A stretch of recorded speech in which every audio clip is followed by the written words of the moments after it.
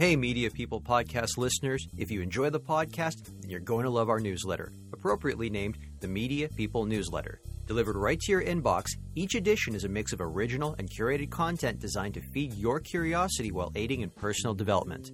On top of more podcasts, we'll connect you with articles, interviews, and industry events. Subscribe at mediapeople.ca/newsletter or go to mediapeople.beehiiv.com. That's BEEHIIV. Thanks for listening to the Media People podcast, lively and insightful chats with the people who power the media industry. I'm your host, Victor Genova.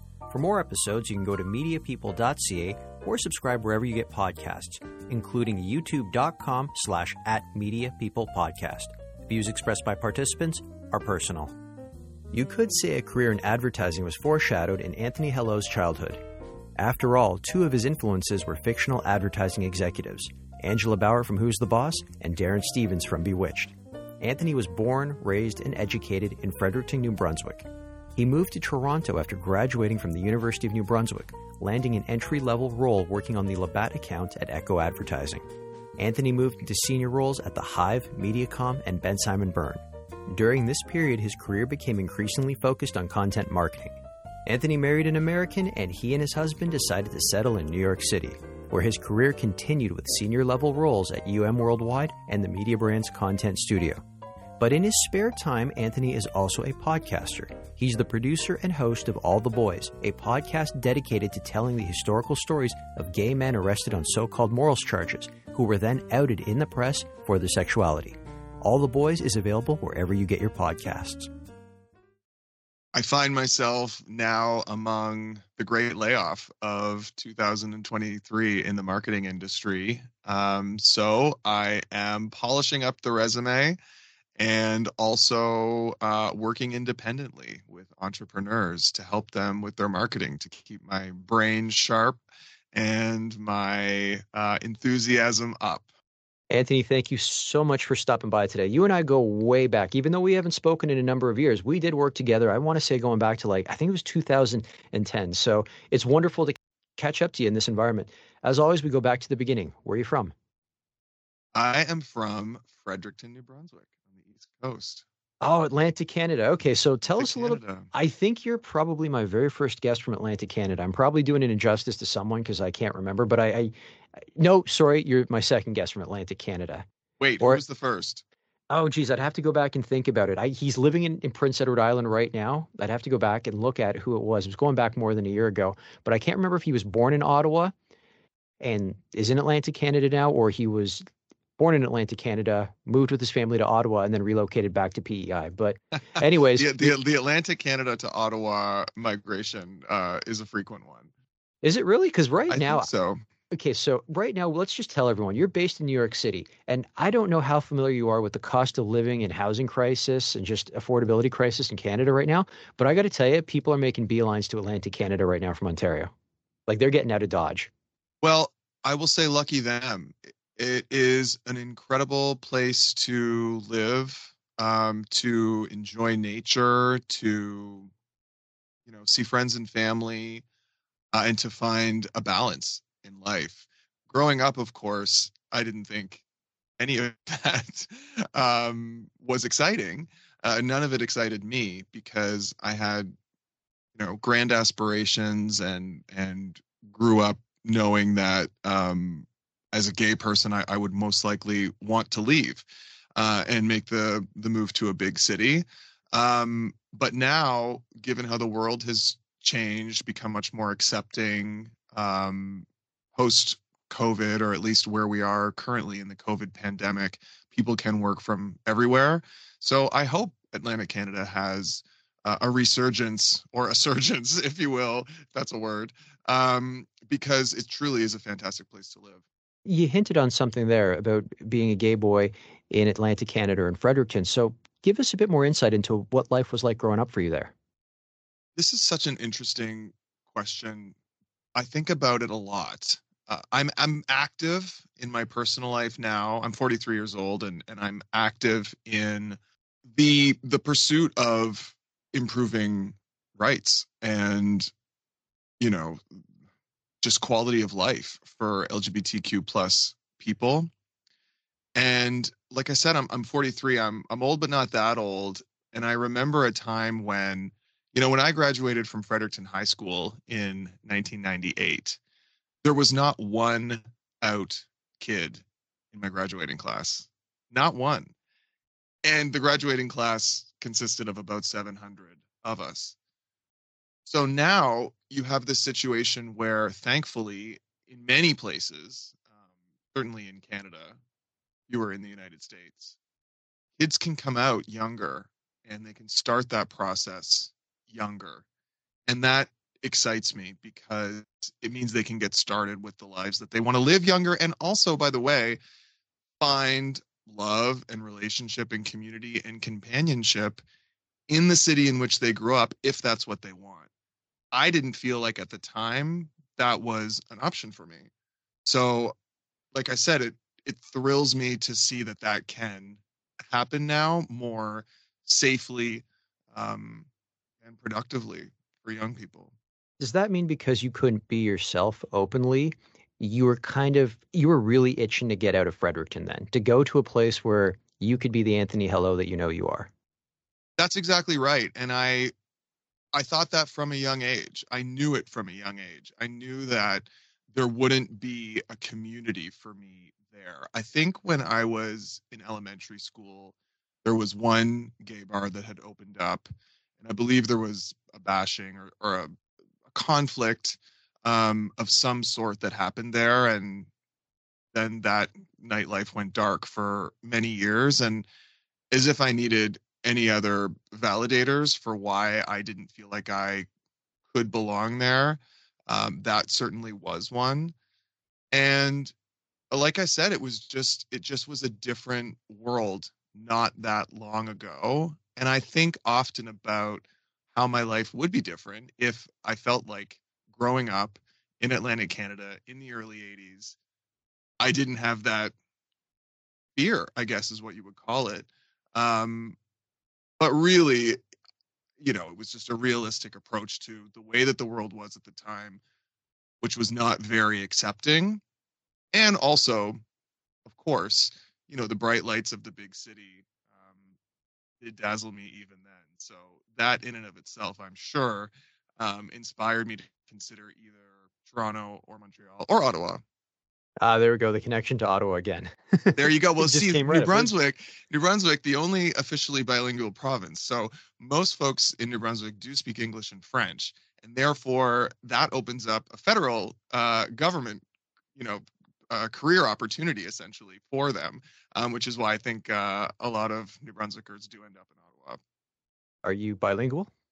Yes, I do speak English and French, although my French is rusty, so don't quiz me.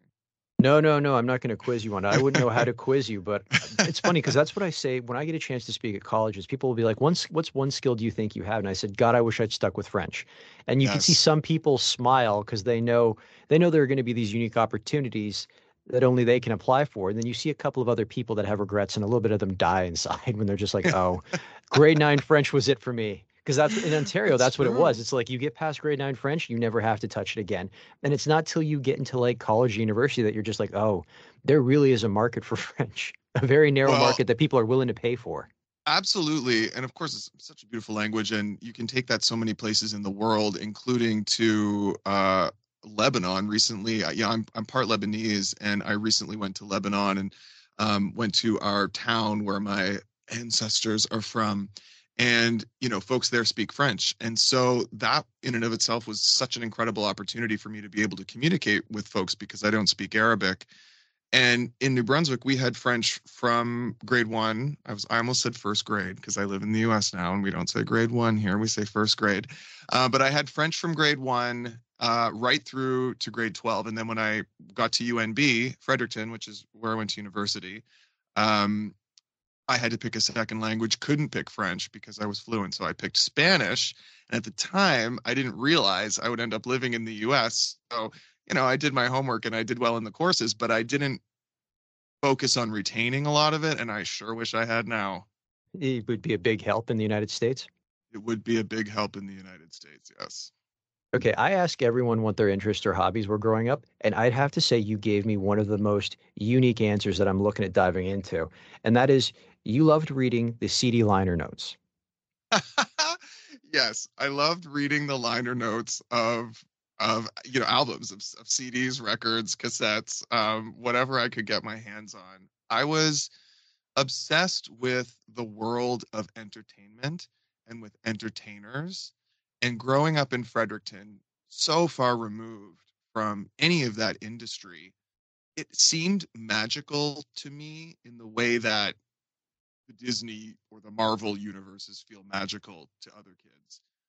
I just imagined this cadre of creative people, musicians and photographers and makeup artists and costume designers and executives and folks coming together to create this art that I would go and buy at the Walmart in Fredericton when it opened up. And for me, reading these people's names, hearing about them, learning about their expertise gave me a kind of hope or excitement about what my own future could lead to, even though at the time I didn't think I had any sort of talent that would place me within the industry outside of potentially working as a quote unquote suit as an executive. So I also, the other geeky thing that I read when I was a kid is this book by Don Passman, a longtime entertainment lawyer. I'm going to butcher the exact name of his book. It's something like, How to Succeed in the Music Business or Understanding the Music Business. And I went deep on things like record royalties and, record contracts and publishing contracts. I just was obsessed with this world of entertainment, not just for the entertaining aspect of it, but also for the business side of it, because I figured that maybe that might be somewhere that I would eventually end up. Okay, so what do you do about CD liners now, given that we're in kind of a CD-less world? It's funny, I recently have begun exploring my own creativity, which for many, many years I funneled into my day job work in advertising. But once COVID hit and the work slowed down, and I wasn't able to input into creative decision making as intensely as I had before, it created a void for me that I wanted to fill and I felt compelled to fill. So I started to explore musicality and songwriting, and I put out an EP under the artist project name 23A, 23A, just recently. And it was funny for me because I thought, what would I write in the liner notes if I got the chance to? And so I thought, well, I guess now that's just like an Instagram post, basically thanking the people who contributed to the project. Um, but oddly, vinyl has had this resurgence, and people often will get me vinyl. I'm a huge Madonna fan, and so an easy gift for me is always any sort of archival or new vinyl of hers. And I will go and look to see if they still, take the time to write the liner notes, and some do, but it's a lost, in some ways, medium. It's funny because it has become a bit of a commodity. It seems a lot more disposable, like you said, because if you look at, take Madonna, for instance, I imagine in vinyl it was at least two or three records, but the Immaculate Collection. Like, Mm, like you're never going to see anything like that now. And if you do, it's a very limited run, and collectors are going to scoop it up first and try to flip it on eBay. But I remember those, and I remember how proud you were to have something like that. Like for me, I want to say it was probably the Smashing Pumpkins, Melancholy and the Infinite Sadness. It was like the first double CD album I ever had. And I think it's probably the only double CD album I've ever had, but something special like that, you just don't see that anymore. All of a sudden you wake up and there's an Instagram post, like you said, from Taylor Swift going, oops, I just dropped 12 new songs. And it just doesn't seem to have absolutely. that magic. It doesn't seem to have the magic anymore. First of all, great album, Melancholy. I also had the double CD, also stellar liner notes. And it's funny you mentioned Immaculate Collection. Of course, I had that in multiple formats, including the cassette, which was, I think, the first transparent cassette I ever had. Like, it was, it was in the clear Oh, I remember. plastic. I know what you're talking about. Yeah, those little things meant a lot to us. You're like, I can see what's going on inside, even though it's again just a cassette. Nothing different about it.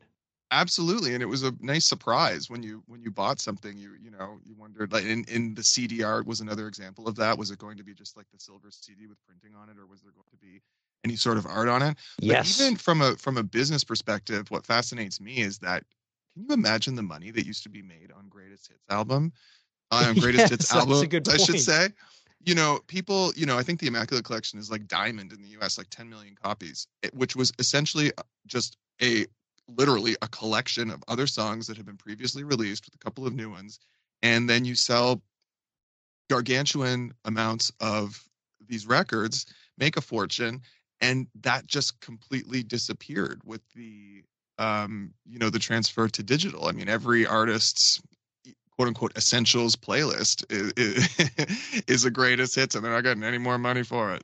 Oh, not just that, but also you think back to like what God, was it called Polygram Records or like Much Music used to put out, like Much Dance or Big Shiny Tunes? Like they Yes, would just get other people's hits and put them together. And it's just like, okay, give it a second window. And they were raking it in for a number of years. absolutely. And I will also say that those compilation type products also were a promotional vehicle for these artists, right? So that was a way where if you knew, eight of the songs on the CD, but you didn't know two of them, you might discover a new artist that way. And that's another channel that sort of doesn't exist in the same way anymore for artists, or at least has been replaced by the algorithm or playlist curators. But it's Much Dance 97. I don't know. I would say when it was Extendamix, Much Dance 92. I had that on cassette. It was the Oh, blue cover. yes. Oh, Two Unlimited fantastic. was on that one. Remember them? Unlimited. Yep. Oh, we're going back. Fantastic. Okay, so this next question, it makes total sense based on what we just discussed about. I ask all of my guests who their influences were growing up, and a lot of people will throw to a family member, but you've really leaned in on some pop culture icons. So, who were your influences? Growing up, my influences were pop stars, specifically Madonna, also George Michael. And, we talk about the more accepting world that we live in, specifically for queer people. I mean, when I was 4 years old, Elton John married a woman, and George Michael didn't come out until I was 18 or 19. And so I didn't have any queer role models in the realm that most excited me, which was entertainment. And so I'm so thrilled now that obviously has completely changed, and flipped on its head. And there are so many out queer role models who are singers, songwriters, actors, dancers, etc. But it was hard because I didn't see that. Now, luckily, I did have a few family members who were older, who were gay, who were out, who would come to Fredericton for the holidays, and so I would get to at least have some sort of window into what their adult life looked like, and how exciting it was. I remember I had two older cousins, and one Christmas, they were like sewing like bathing suits or something because they were going to South Beach for New Year's. And as like a like a 10-year-old in Fredericton, I just thought that was like the most exciting thing I had ever heard. But yeah, I mean, I essentially knew that my way out of what I felt like was an unwelcoming environment was excellence. And so I looked up to anybody who demonstrated excellence in their chosen field, predominantly entertainers, but really across the board. Okay, so how do Angela Bauer and Darren Stevens factor into this? Angela Bauer and Darren Stevens. I love that you brought them up. Both of those television characters, for those who don't know, Angela Bauer was on Who's the Boss, the Tony Danza and Judith Light show, and Darren Stevens was, of course, the husband on Bewitched, famously played by two different actors. Team First Darren. Those two characters and my mom, but I'll explain that in a second, are the reason why I went into advertising. And it goes to the power of media to inspire young people. again, growing up in Fredericton, I mean, there weren't advertising agencies in town. There were not opportunities to have a career in advertising and live in that environment, certainly. But I saw Angela Bauer on Who's the Boss, and Darren Stevens on Bewitched in these exciting, creative, you know, business-minded careers in advertising. They were respected.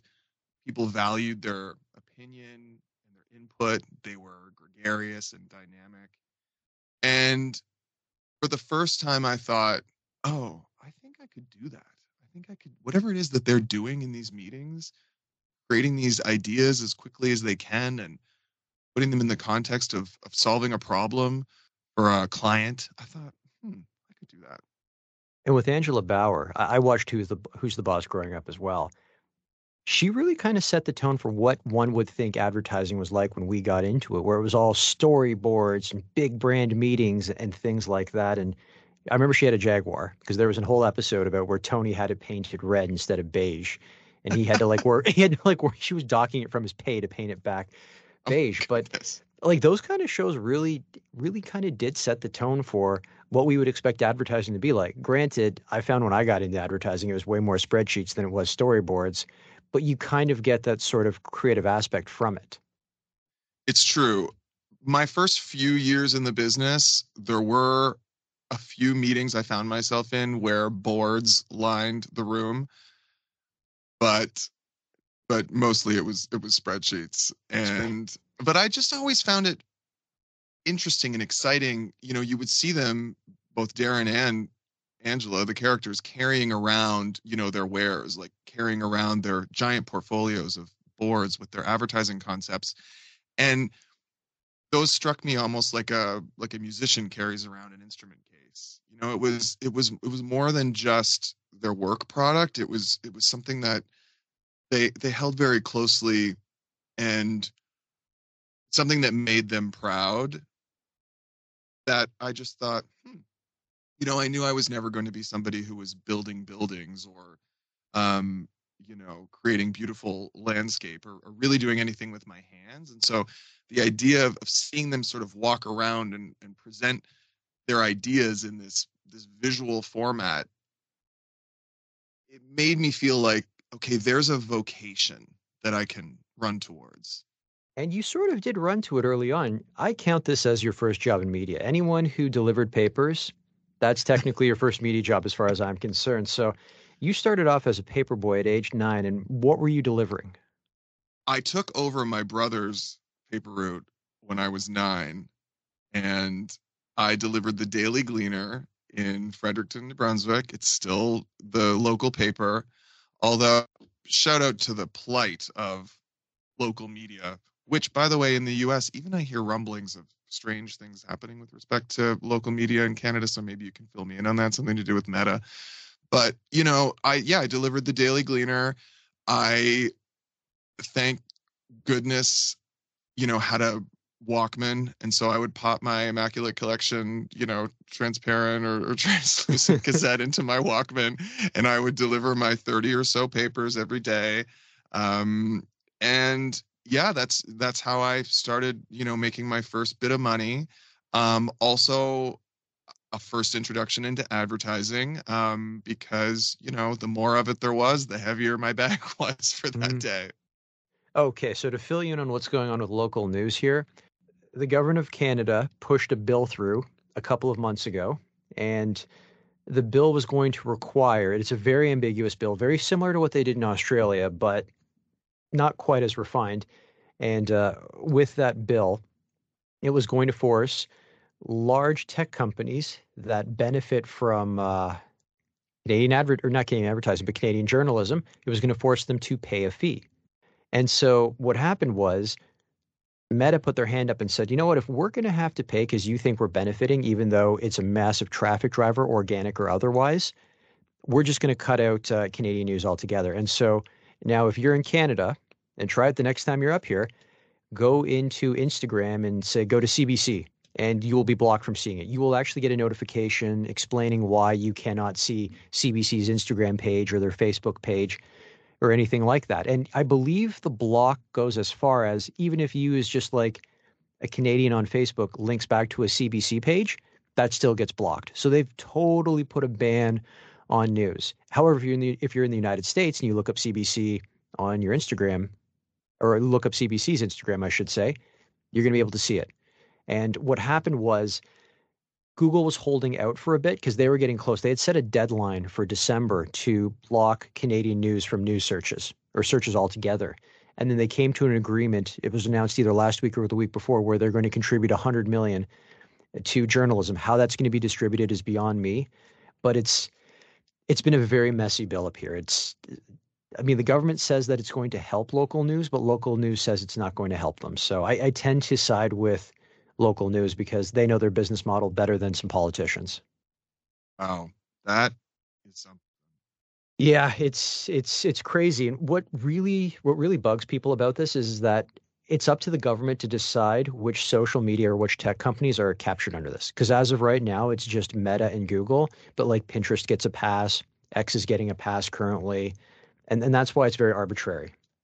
So that's something Mm, you just want to stay tuned to because what a conundrum. You know, I in the last few years I have um, begun producing short films and other forms of entertainment that deal with LGBTQ plus history.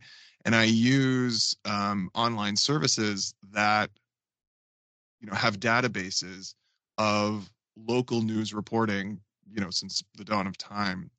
And those sources are invaluable because they're the closest reports that we have of any sort of like societal change happening in real time from people written on the front lines. And wow, I hope that whatever happens with this bill or this legislation or this, like I said, conundrum, that that they do somehow figure out a way to continue funding specifically local news media. I've seen, even, when I go home and my parents have the paper that I used to deliver, the Daily Gleaner, the, you know, on the table in the kitchen, and I'll pick it up and read it. And I do notice that a lot of the stories seem to be sort of, licensed stories that are, appear in other papers. And there is some local reporting, but certainly not as much as there used to be. And what a shame for both journalism and journalists if we lose the ability to codify what happens in our communities on a daily basis for y- reasons like that. I mean, they're the only ones that are going to hold local politicians accountable. Like Well, everyone else is that's focused on exactly it. Ottawa and Toronto and the other big markets. But yeah, like you said, Fredericton could fly under the radar. That's exactly it. And it is typically like the smaller communities that, that do suffer from that because there's just simply not as much commercial demand for the content. But if we zoom out and look at the broader historical context, we need local reporting. So hopefully, we all figure out a way to have it continue. You were itching to get out of New Brunswick, but you chose to stay local for university. So why did you pick the University of New Brunswick and why study business? I decided to go to UNB Fredericton for two reasons. First of all, because it is a great school, no question. And at one point, I was considering going to law school, and UNB famously has, or at least had, um, a reputable, respected, prestigious law school. The second reason, of course, is that I lived in Fredericton and I could live at home and save a ton of money. I did not want to graduate university with student loan burden if I didn't have to. So I went to school at home. I worked consistently during the academic year and in the summers. Got a little bit of help from my family and some bursaries and scholarships, and did graduate without student loan debt, which remains something that I'm incredibly grateful for. My husband was not able to go to college in his town. He went to the University of South Carolina and is still paying. And it's funny because Atlantic Canada, I know, and you and I are pretty much the same age, and I know Atlantic Canada at the time was notorious for having some of the highest tuition rates, but I imagine his probably his 1 or 2 year tuition rate was probably equivalent to what you paid for 4 years, if not even a little bit more. I would think so. If I remember correctly, my first year of tuition at UNB was in the $2,000 range, Canadian, of course. Okay, so that was wow. Okay, maybe it was Nova Scotia because I started university at Brock University in September of 2001, and I remember hearing that Atlantic Canada, and usually they were just picking on Nova Scotia, was in like the $5,000 to $6,000 range, and I was at 4,200, and I was just very happy to be that. So you were basically paying what in province students were paying in Quebec because they've also got very low tuition rates that are like that.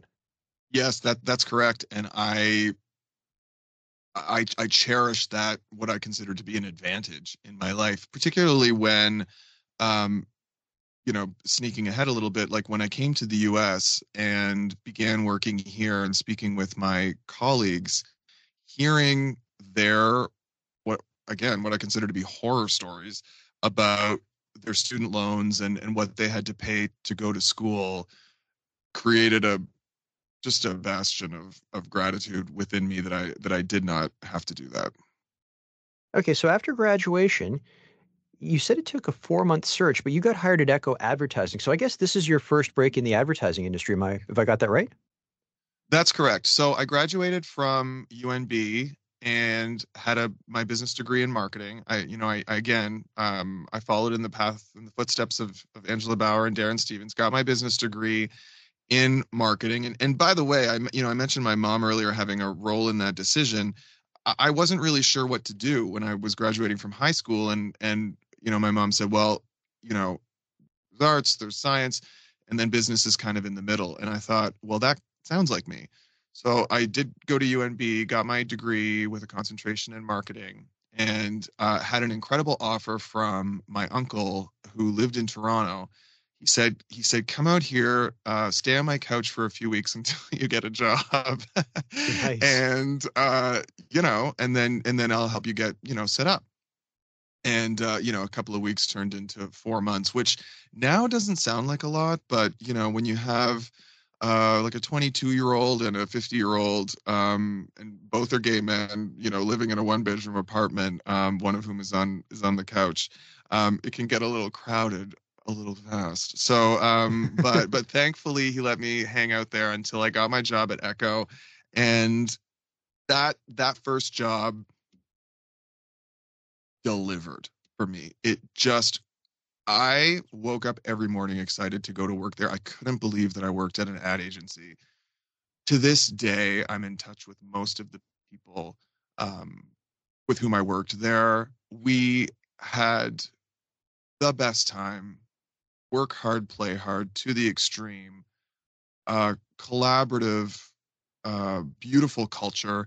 And it became my training ground. I had an incredible manager there, well, a few incredible managers there who really trained me. And I think often we've lost a bit of that now. This notion of really taking the time to spend time with your juniors and train them on the realities and intricacies of the business. I got that there. We worked on the Labatt account. We did promotions for all of the Labatt brands, and it was a blast. Did you realize going in how big it was to work on a beer company? Because that's kind of like a dream client. Like they have got cash to spend and they're willing to do very creative things with it. At the time, I did not realize that, to be honest. I was not a beer drinker. I was a young gay. And just the beer culture, uh, including hockey and sport and just everything to do with beer and beer culture was not at all on my radar. So that part of it didn't excite me at all until I got the job and started working there and really understood that it's not about, of course, for the work, it's about the brand and it's about the culture and all of those elements. But for your career, it really doesn't matter what you're working on, provided you have a challenging assignment and a supportive team around you, and clients who you can make happy. But at the same time, too, even though beer culture appeals to a lot of things that you're not interested in, did you find yourself getting into that stuff, at least learning about it because you're like, okay, this is important to our clientele, so it's got to be important to me. Like kind of the adventure of learning about what the consumer likes. Absolutely. My environment has always influenced me, substantially. And as soon as I got the job there, I started drinking beer. I started drinking beer. At the time, we had a promotion running called Blue Light Motel, which was this Oh, I remember that. yes, Yes. yes. I worked on that. I worked on Kokanee, the beer Oh brand that God, was on the West there's a beer Coast. that yeah, what was it? Oh, from Okanagan, right? Um, the Kootenays. Am I making that up? I don't know. It's been a long time, but no, I fully got into it. I fully, became a beer drinker every long weekend. Labatt would give us the coupon to go to the beer store and get a free 2 for, and I was broke. I was young, and I completely got into it. Um, I would go to obviously we would go to Labatt all the time to meetings at the office down on Queens Quay, and yeah, absolutely. I completely got into it. I immersed myself in the culture because I knew that doing so would be essential to me succeeding at the work. We're going to take a quick break. Enjoying this episode? Of course you are, or you wouldn't have made it this far. Complement your listening experience by subscribing to the Media People newsletter at mediapeople.ca/newsletter or at mediapeople.beehive.com. It's a mix of original and curated content designed to feed your curiosity while aiding in personal development. On top of more podcasts, we'll connect you with articles, interviews, and industry events. Subscribe at mediapeople.ca/newsletter or mediapeople.beehive.com. Your departure, though, from Echo Advertising, kind of symbolic to what a lot of people, especially agency side of the business, have to face, whereas the client moved on to move their business elsewhere, and that usually means the team has to be disbanded. So how did you find your next role at the Hive? Well, you said it. I mean, it was, and before I talk about the Hive, I remember the meeting, when they sat us down and we knew that it was a pitch and we knew that there was a possibility that the business would be consolidated into some other agency elsewhere, or some other thing would happen. And I remember the meeting when they told us that the decision hadn't gone our way. That was how it was positioned to us, and in the room, we all got the message like, hey, we're going to help you find other work, but this is it. And so that was a jarring experience for me, certainly.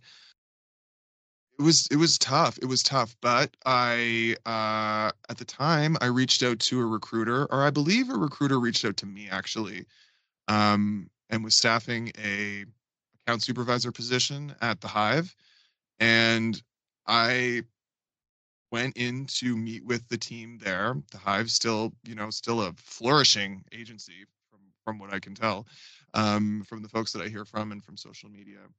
And what excited me about the role at the Hive was that I would get to work on U.S. business. What was so attractive about that? I just had always been obsessed with American culture and just the American influence on the world. Growing up in New Brunswick, we were like an hour or two drive away from the border. And so we would go to Maine quite often, and we would go there for our summer vacations down to Old Orchard Beach. And so, the US was always on my mind. And I thought, well, what an interesting opportunity career wise to be able to influence marketing work, in the States. And at the time, the Hive had the American business for Brown-Forman, which is the beverage conglomerate. Um, they own Jack Daniels, and that's the brand that I would be working on. And once again, I had never, had whiskey before, was not involved in any of the cultural temples that Jack Daniels supported, like NASCAR racing and indie alternative music and so on, but fully immersed myself in that, and again found myself in a company with the most intelligent, supportive, boisterous, joyful team you could imagine. Did bottles of beer switch to shots of whiskey? They did. You've got to be loyal to the They you got did, to be loyal to although the customer.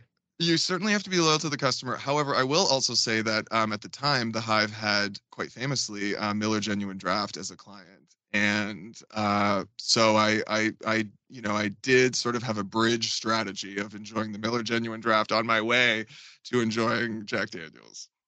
How did your role change from what you were doing at Echo? Because you were an account coordinator there, and now you were an account supervisor. Rick Shaver, the one of the partners at the Hive, he said to me when I joined, "You will become more valuable here for what you know than what you do." When you first start in the industry, it's all about accuracy, efficiency, being the second, third, fourth set of eyes on something, ensuring quality control for the agency. And as you advance, then you begin to flex your strategic muscles. And so I found myself deeply involved in creating marketing activation programs for Jack Daniels in the United States, from scratch, like from briefs from the client. And that was incredibly exciting. And also because Jack Daniels and music are so inextricably linked, I got to get a peek behind the curtain of the music industry, which, as you know, had so fascinated me as a kid. Let's talk about your move to MediaCom, though, because this played a pivotal part of your career, but it almost didn't happen because when they approached you, you said no, and then I think they approached you again and you said no again. It's true. It's so funny to look back now and realize how much you didn't know at certain points in your career. I guess I knew tangentially that media agencies existed because, we would pass off assets for distribution to the media agency. But I never thought very much about what happened over there or how that process worked or that unique, set of deliverables for clients until I got a call, from a recruiter who wanted me to go and meet with a woman who would become my boss at MediaCom. And I said no because I didn't even know what he was talking about. I was like, what is a media agency? I don't even know what that is. I don't know what they do. I said no. We called again. I said no again. And then I had booked a staycation in Toronto. I was just going to hang out for a week and called again and said, what are you doing? I said, I'm going on vacation. And he said, okay, well, I mean, if you're going to be around, like the office is in Dundas Square. Like, can you just go for a half an hour? I really think that you will love, this woman who would potentially become your boss. And so I did. And of course he was right. I went, I got it immediately when I walked into the offices. I completely understood the remit, the challenges, the opportunity specifically that working at an agency that controlled such a huge portion of the advertiser's budget, presented, and completely fell in love with Misa Kim, was her name, and took that job at MediaCom and spent years there. Unfortunately, Misa got sick shortly after I joined the team and passed away, which became really one of the first tragedies, I would say, in my adult life because of how I idolized her truly. You know what was interesting about what you said? They were headhunting you, they were approaching you, and you didn't even know what a MediaCom was. It just goes to show how many people are really observing your work, and you don't even know it. Like, it's like you're always on stage and always performing without even realizing it. That's true. I hadn't thought of it that way. And actually, I don't even know if I ever asked, like, how did you find me? But there I found myself. And I know that Misa had heard good things about me, but I even saved a couple of the emails that we exchanged very early on in that recruitment process. And she said to me in the email, this position will be a reach for you. She said, you're not there yet. Like, you're not qualified for this position yet. It will be difficult for you. There will be a steep learning curve, but I believe you can do it. And I mean, what are you going to say to that other than yes? Oh man, that's so crazy. They really want you. They keep chasing you, and then when it kind of comes to it, and you guys meet, it's just like, well, here's some doubts, but we know you can do it. And it's just kind of like, wait, what? But Absolutely. I mean, I remember me like walking me to the elevator and being like, all right, like, see you in 2 weeks, basically. And I was like, yeah, see you in 2 weeks. And that became the beginning of my career in media. and you served as an account director there, but then you also had the role of director of content. Let's speak about that one. What did that entail? At the time that I got hired at MediaCom, we were not yet using the word content. So I think my title was something like account director of promotional marketing. But we had such success with these media partnerships where we would literally pair our client's brand with the brand of, a publisher like a CBC, for example, and leverage the media spend that we had with that partner to secure incremental rights and entitlements for our clients that were exciting and allowed us to do things like contests and trips and giveaways and ancillary content and so on. And we had such success doing that the MediaCom organization, WPP at the time, looked at Canada as a model of what they could replicate in other markets. And they decided to really truly operationalize content within the media agency, which hadn't been done, as a specialist service per se, until around this time. And so that's when my title changed to director of content, and we started using that word, which, as we now know, defines the industry. What brought you to Ben Simon Byrne, and what did your role as the business lead there entail? One thing about media agencies and the media agency world is that it's cyclical from a business standpoint. At least in my observation, you are hot, hot, hot, or you are not, not, not. Clients are coming in the door faster than you can service them, or leaving faster than you can reassign people. And quite frankly, MediaCom went through a not, not, not period towards the end of my tenure there. And I began to look at opportunities where I could essentially learn more in more of a leadership role elsewhere. And so the opportunity to work at Ben Simon Byrne came along, and I joined that organization and worked on Scotiabank predominantly back in the hockey world. So again, it's so funny. So much of the work that I've done in my career has no intersection with my interests personally, but because I found myself surrounded again by folks at Ben Simon Byrne and at Scotiabank who were so delightful and passionate and impassioned that, I fell in love with hockey and that culture and running hockey promotional campaigns for the bank. Let's talk about your move to New York, though, because we've got you growing up in Atlantic Canada. You relocate to Toronto, and you're going to New York for advertising. I mean, that is kind of like our mecca, if we could look at it that way. So, what brought you there, and specifically, tell us a little bit about the role you took up at Worldwide there. Sure. So while I was at the Hive, actually, if I go back in time a little bit, back to 2005, picture it. I'm on a business trip in Columbia, South Carolina, of all places. And, little gay boy from Fredericton finds himself in Columbia, South Carolina, hawking Jack Daniels. And I had, and it was as surprising to me as it is to you, believe me. And I had a night off. We were literally doing bar promotion. So we had designed the entire promotional program in Canada, and then we came to the US to actually, oversee the execution of those. And I'm at a bar on my night off, and, it was the only gay bar in town. And I had to go through a few layers of security to even get in the door. And it was early in the night. And I walk into the bar, and this guy is bartending. And it was basically just him at the bar and me walking in at like 5 o'clock or whatever it was. And I looked at that guy, and I swear to God, I am not a woo-woo person, but I thought to myself, I'm going to marry that guy. And it came through me like a bolt of lightning.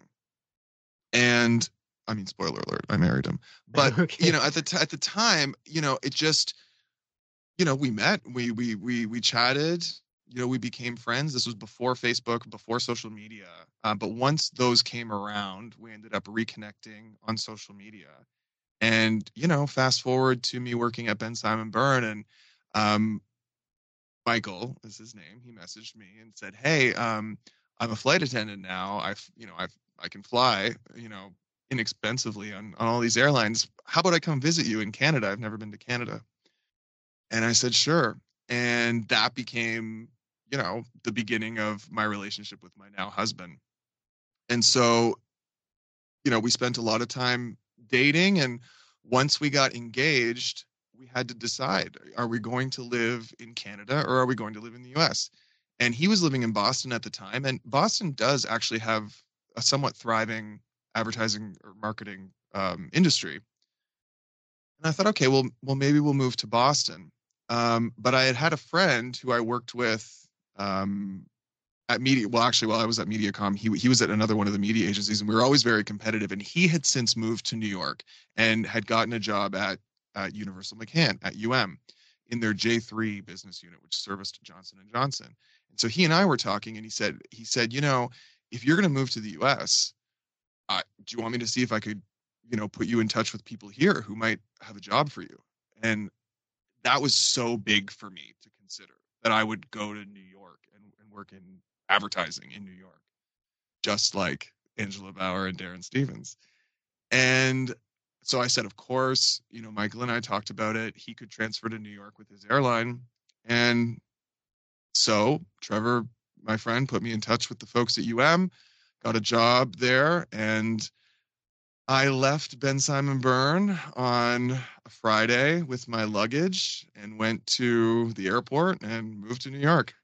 Jesus, and the role you landed at Worldwide, you were SVP Group Director of Content Management. So what did that entail? I didn't start at that level. I started as a group director, which was a promotion from my role that I had at Ben Simon Byrne. It was a level step up. And it was actually an incredibly similar situation to when I joined MediaCom, where the content practice was still nascent, still in its early stages at but strongest on the Johnson & Johnson business. And so they had a ton of opportunity there. The piece of the business at the agency was growing. And so I started out working on medical device and over-the-counter brands for Johnson & Johnson, creating content programs for them, similarly to how I had at MediaCom. And what a heady, exciting time that was. And can I jump in on there for a second? Because Sure. the advertising laws in Canada are very restrictive when it comes to the medical industry, but they're far more liberal in the United States. I don't want to say you can do whatever you want, but a hell of a lot more here. So you were kind of entering a space that otherwise, correct me if I'm wrong, you would not have had the opportunity to enter in Canada. That's possibly true. When I started, I was working on certainly regulated products, but not as regulated as what I would go on to work on when I began taking on projects for pharmaceutical brands specifically, both within Okay. the Johnson & Johnson portfolio and later on the Gilead portfolio, which I worked on most recently. And certainly that industry is incredibly regulated. But again, one of the last things that I worked on before I left Media Brands was an influencer strategy for a pharmaceutical brand. And, what I observed in the creation of that was those regulations essentially slow you down and, obviously present certain blockades.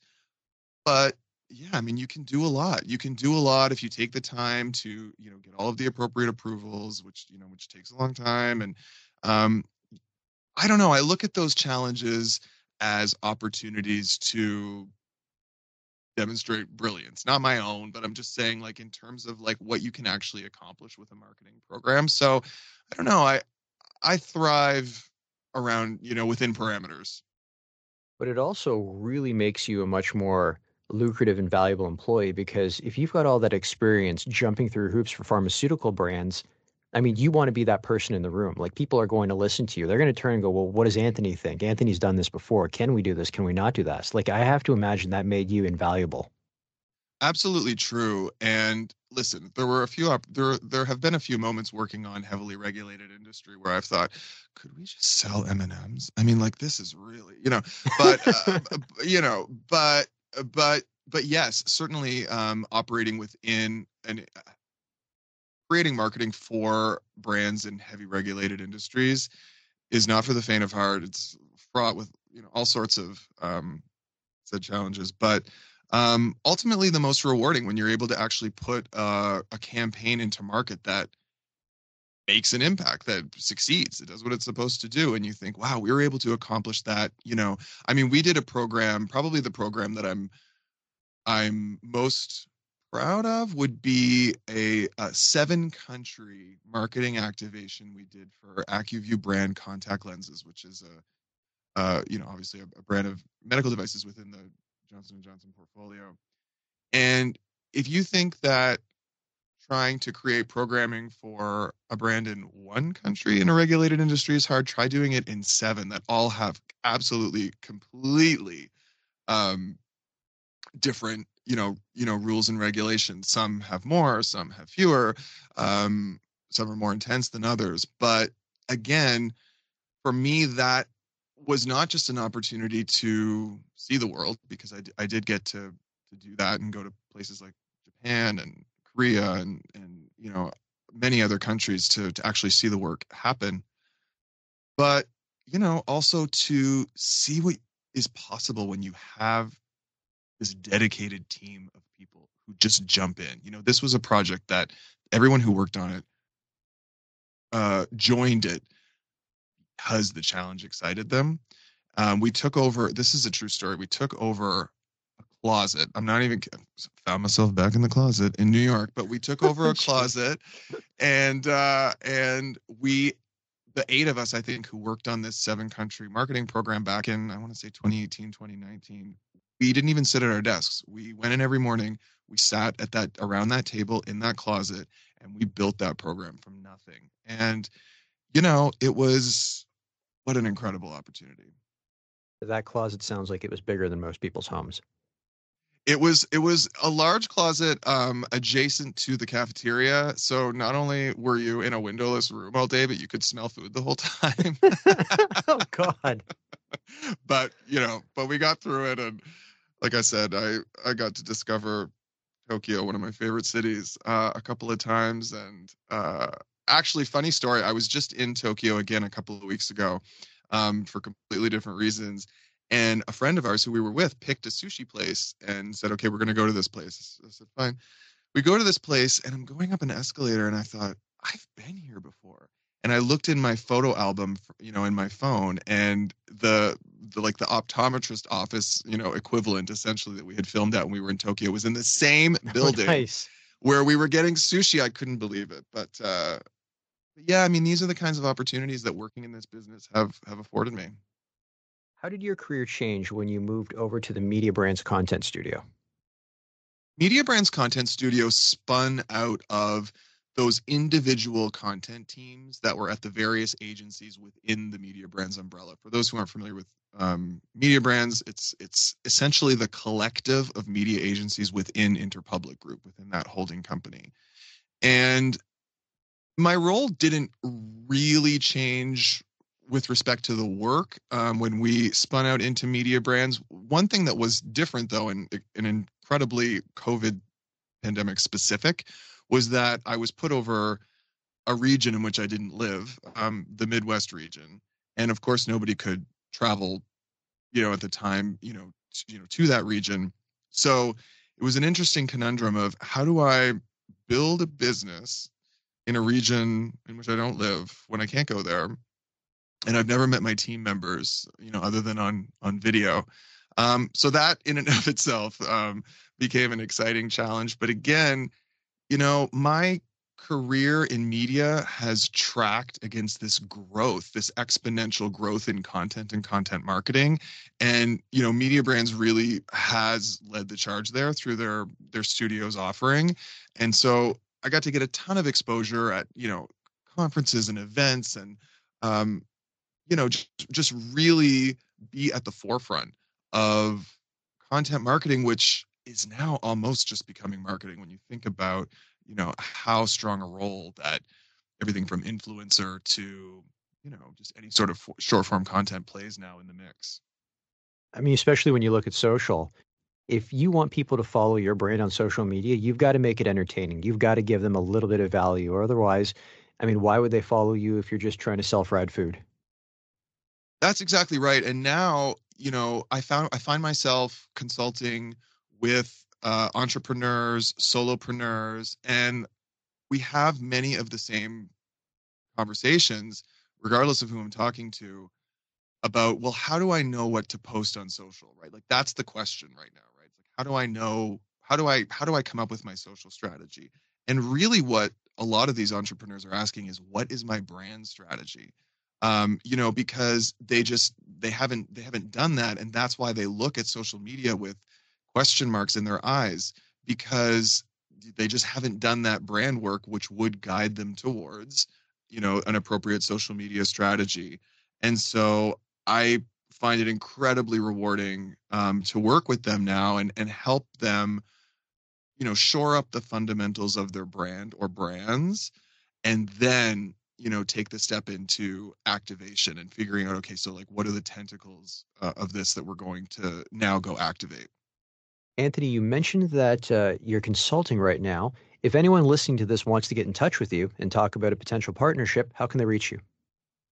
Absolutely. Please email me, Anthony@anthello.com, Anthelo, Anthony@anthello.com. You can email me. You can find me on LinkedIn, Instagram, TikTok. I'm all across the board, tens across the board. So find me wherever you look. And you're also a fellow podcaster. We touched on it early on, but let's jump into it a little bit more. Tell us about the All the Boys podcast. Where did the idea come from, and where can people find it? Thank you for asking about this. I'm incredibly passionate about reclaiming LGBTQ plus history, and our future. And so I found myself in the pandemic giving my annual presentation to our clients and colleagues, at the agency, about why we celebrate Pride in June. And that's to commemorate the anniversary of the Stonewall Uprising, in New York City, when, the queer community essentially fought back against the police oppression, that they had, suffered from for decades. And I got off that presentation, I clicked out of the video chat, and I couldn't help thinking, what happened to these men who were like me, who were professionals, who would go to work, every day in Manhattan, and then at night they would go to a clandestine gay bar, and the police would raid it, and then they would get put in the paddy wagon, and they would go to the station, and the newspapers would print their names and the reasons for their arrest the next day, and their lives would be ruined. And I thought, well, what, then what, then what happened? So I did some research, and I found that, this had happened to prominent men. The first man that I discovered in my research was named Walter Jenkins. And Walter was what would now be considered chief of staff, although that title didn't exist at the time, to the US President Lyndon Johnson. And it's especially interesting because Walter was President Johnson's right-hand man, and President Johnson didn't have a vice president. So Walter almost played this sort of dual role, and an unprecedented one. And he ended up getting arrested, in a bathroom with another man, actually twice, but that's a longer story. And it's obviously a fascinating story. And so I thought, you know what? This man lost his career. He moved back to Texas with his wife and his 6 children, never to be heard from again. And I thought, I would like to hear from him again, or at least hear about him again. And I'm sure other people would too. So I got the idea to create this podcast called All the Boys, which reintroduces would-be queer luminaries whose, arrests on gay-related morals charges really made them infamous and defined their legacy. And I thought, let's redefine that. So in the podcast, which you can find wherever you look for podcasts, it's called All the Boys. I go into the history of Walter and all of the circumstances, surrounding his employment with and eventual separation from President Johnson, as well as other prominent political figures who had this happen to them as well. One of which was a man named Congressman John Hinson from Mississippi. So there's I learned a ton about things like voters' rights and ballot access and so on doing that research, and others. So it's a quick listen. It's I believe it's 8 episodes, 3 subjects, and I'm incredibly proud of it. Anthony, this has been a fantastic chat. Are you ready for rapid fire questions? I'm ready. Okay, the campaign you are most proud of. I said the AccuView campaign earlier, but since I'm talking to you and we're at least virtually in Canada here, I also loved the campaign that I worked on at MediaCom when we launched a new product line for Maytag and partnered with CBC and CBC Hockey to do that. It got a ton of press coverage. We had a lot of fun with it. We brought the Maytag repairman up to Canada for it, created a bunch of content, and I just smile when I think about it. So I think, Maytag and CBC. Your favorite movie?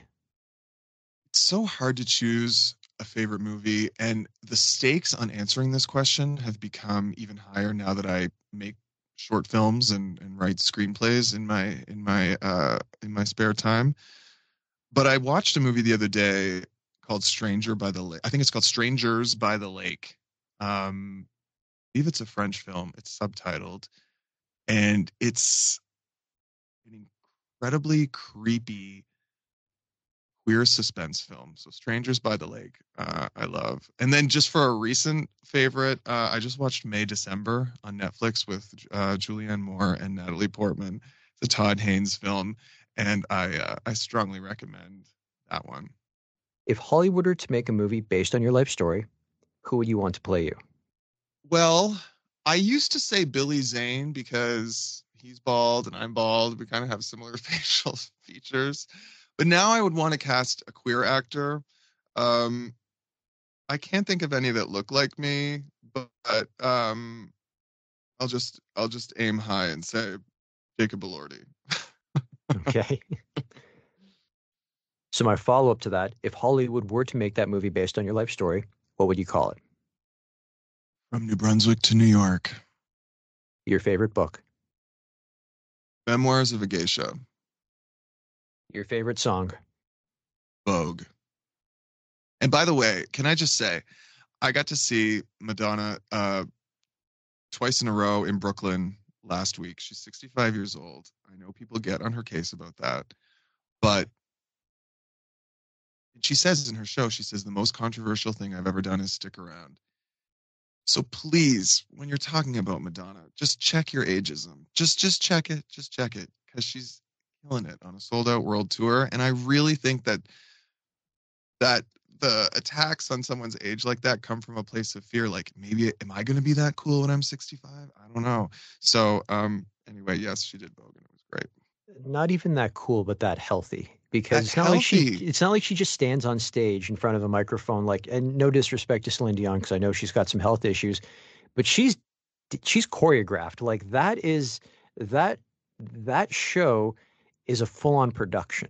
Like, it's a full-on production, and this is what, my husband, I drag him to these shows and he has no interest in coming, but every time we leave a Madonna concert, he always remarks upon the production, specific her, of course, because she always surprises non-fans, but the production, it is the highest level of production that you can see in an arena show. That's one of the reasons why the tickets are so expensive, because you have to pay for all of this incredible production value that you're seeing. At one point, she had 3 boxing rings throughout the arena, and the ropes were but the ropes were lasers, and I mean the whole thing is incredible. And I know she's coming to Canada soon, so definitely get to that show and go easy on our aging icons. There aren't that many of them left. Okay, so let me ask you quickly about the concert. Madonna's gotten to this point where she's got more songs than there usually is time in a typical concert. Do you come away from it going, why did she leave that one out, or did she leave any of your favorites out? I imagine she did Vogue. It'd be an injustice if she didn't. Being a Madonna fan is always interesting because she is not an artist who sits around thinking about how can I make my fans happy. She's an artist and she puts forward what she wants to put forward. So on past tours, the set list of her shows focused on the album that she was promoting. This tour, the Celebration Tour, is marketed as a greatest hits tour. So you think, well, she's going to look at her top 10, top 20 hits and put those into a pleasing order, and that's going to be the show. But what she actually did was somehow figured out this collection of songs that were both commercially successful and also not commercially successful, but fan favorites, and combine those into the most satisfying set list. I cannot even tell you that I could have imagined. But when you've been singing for 40 years and you have 50 number one hits, by the way, she has 50 number one hits, there are going to be songs that don't appear on that set list. So all we can hope is get another tour at some point and some more of those make it. The best advice you have ever received? Work it like you own it. That was given to me by Misa Kim, my boss at MediaCom, which is essentially another way of saying fake it till you make it, but she didn't like the connotation of fake it. So she would say, work it like you own it. You're nervous? You've got this. Go in, give them everything you've got, and if you don't have everything they need, follow up with it. My signature closing question, if you weren't in media and marketing, what would you be doing and why? If I wasn't in media and marketing, I would be probably a journalist. We're in an age right now where disinformation, dupes and fakes get a lot of attention. And truth matters and context matters. And so currently I'm trying to deliver on that through my artistic endeavors. But if I needed to find another profession, it would probably be in reporting the facts and maintaining information integrity. Anthony, this has been a fantastic chat. Thank you so much for stopping by. Thank you for having me. That's it for today's show. For more episodes, you can go to mediapeople.ca, your favorite podcast platform, or youtube.com/@mediapeoplepodcast. And don't forget to follow me on Instagram @VicGenova.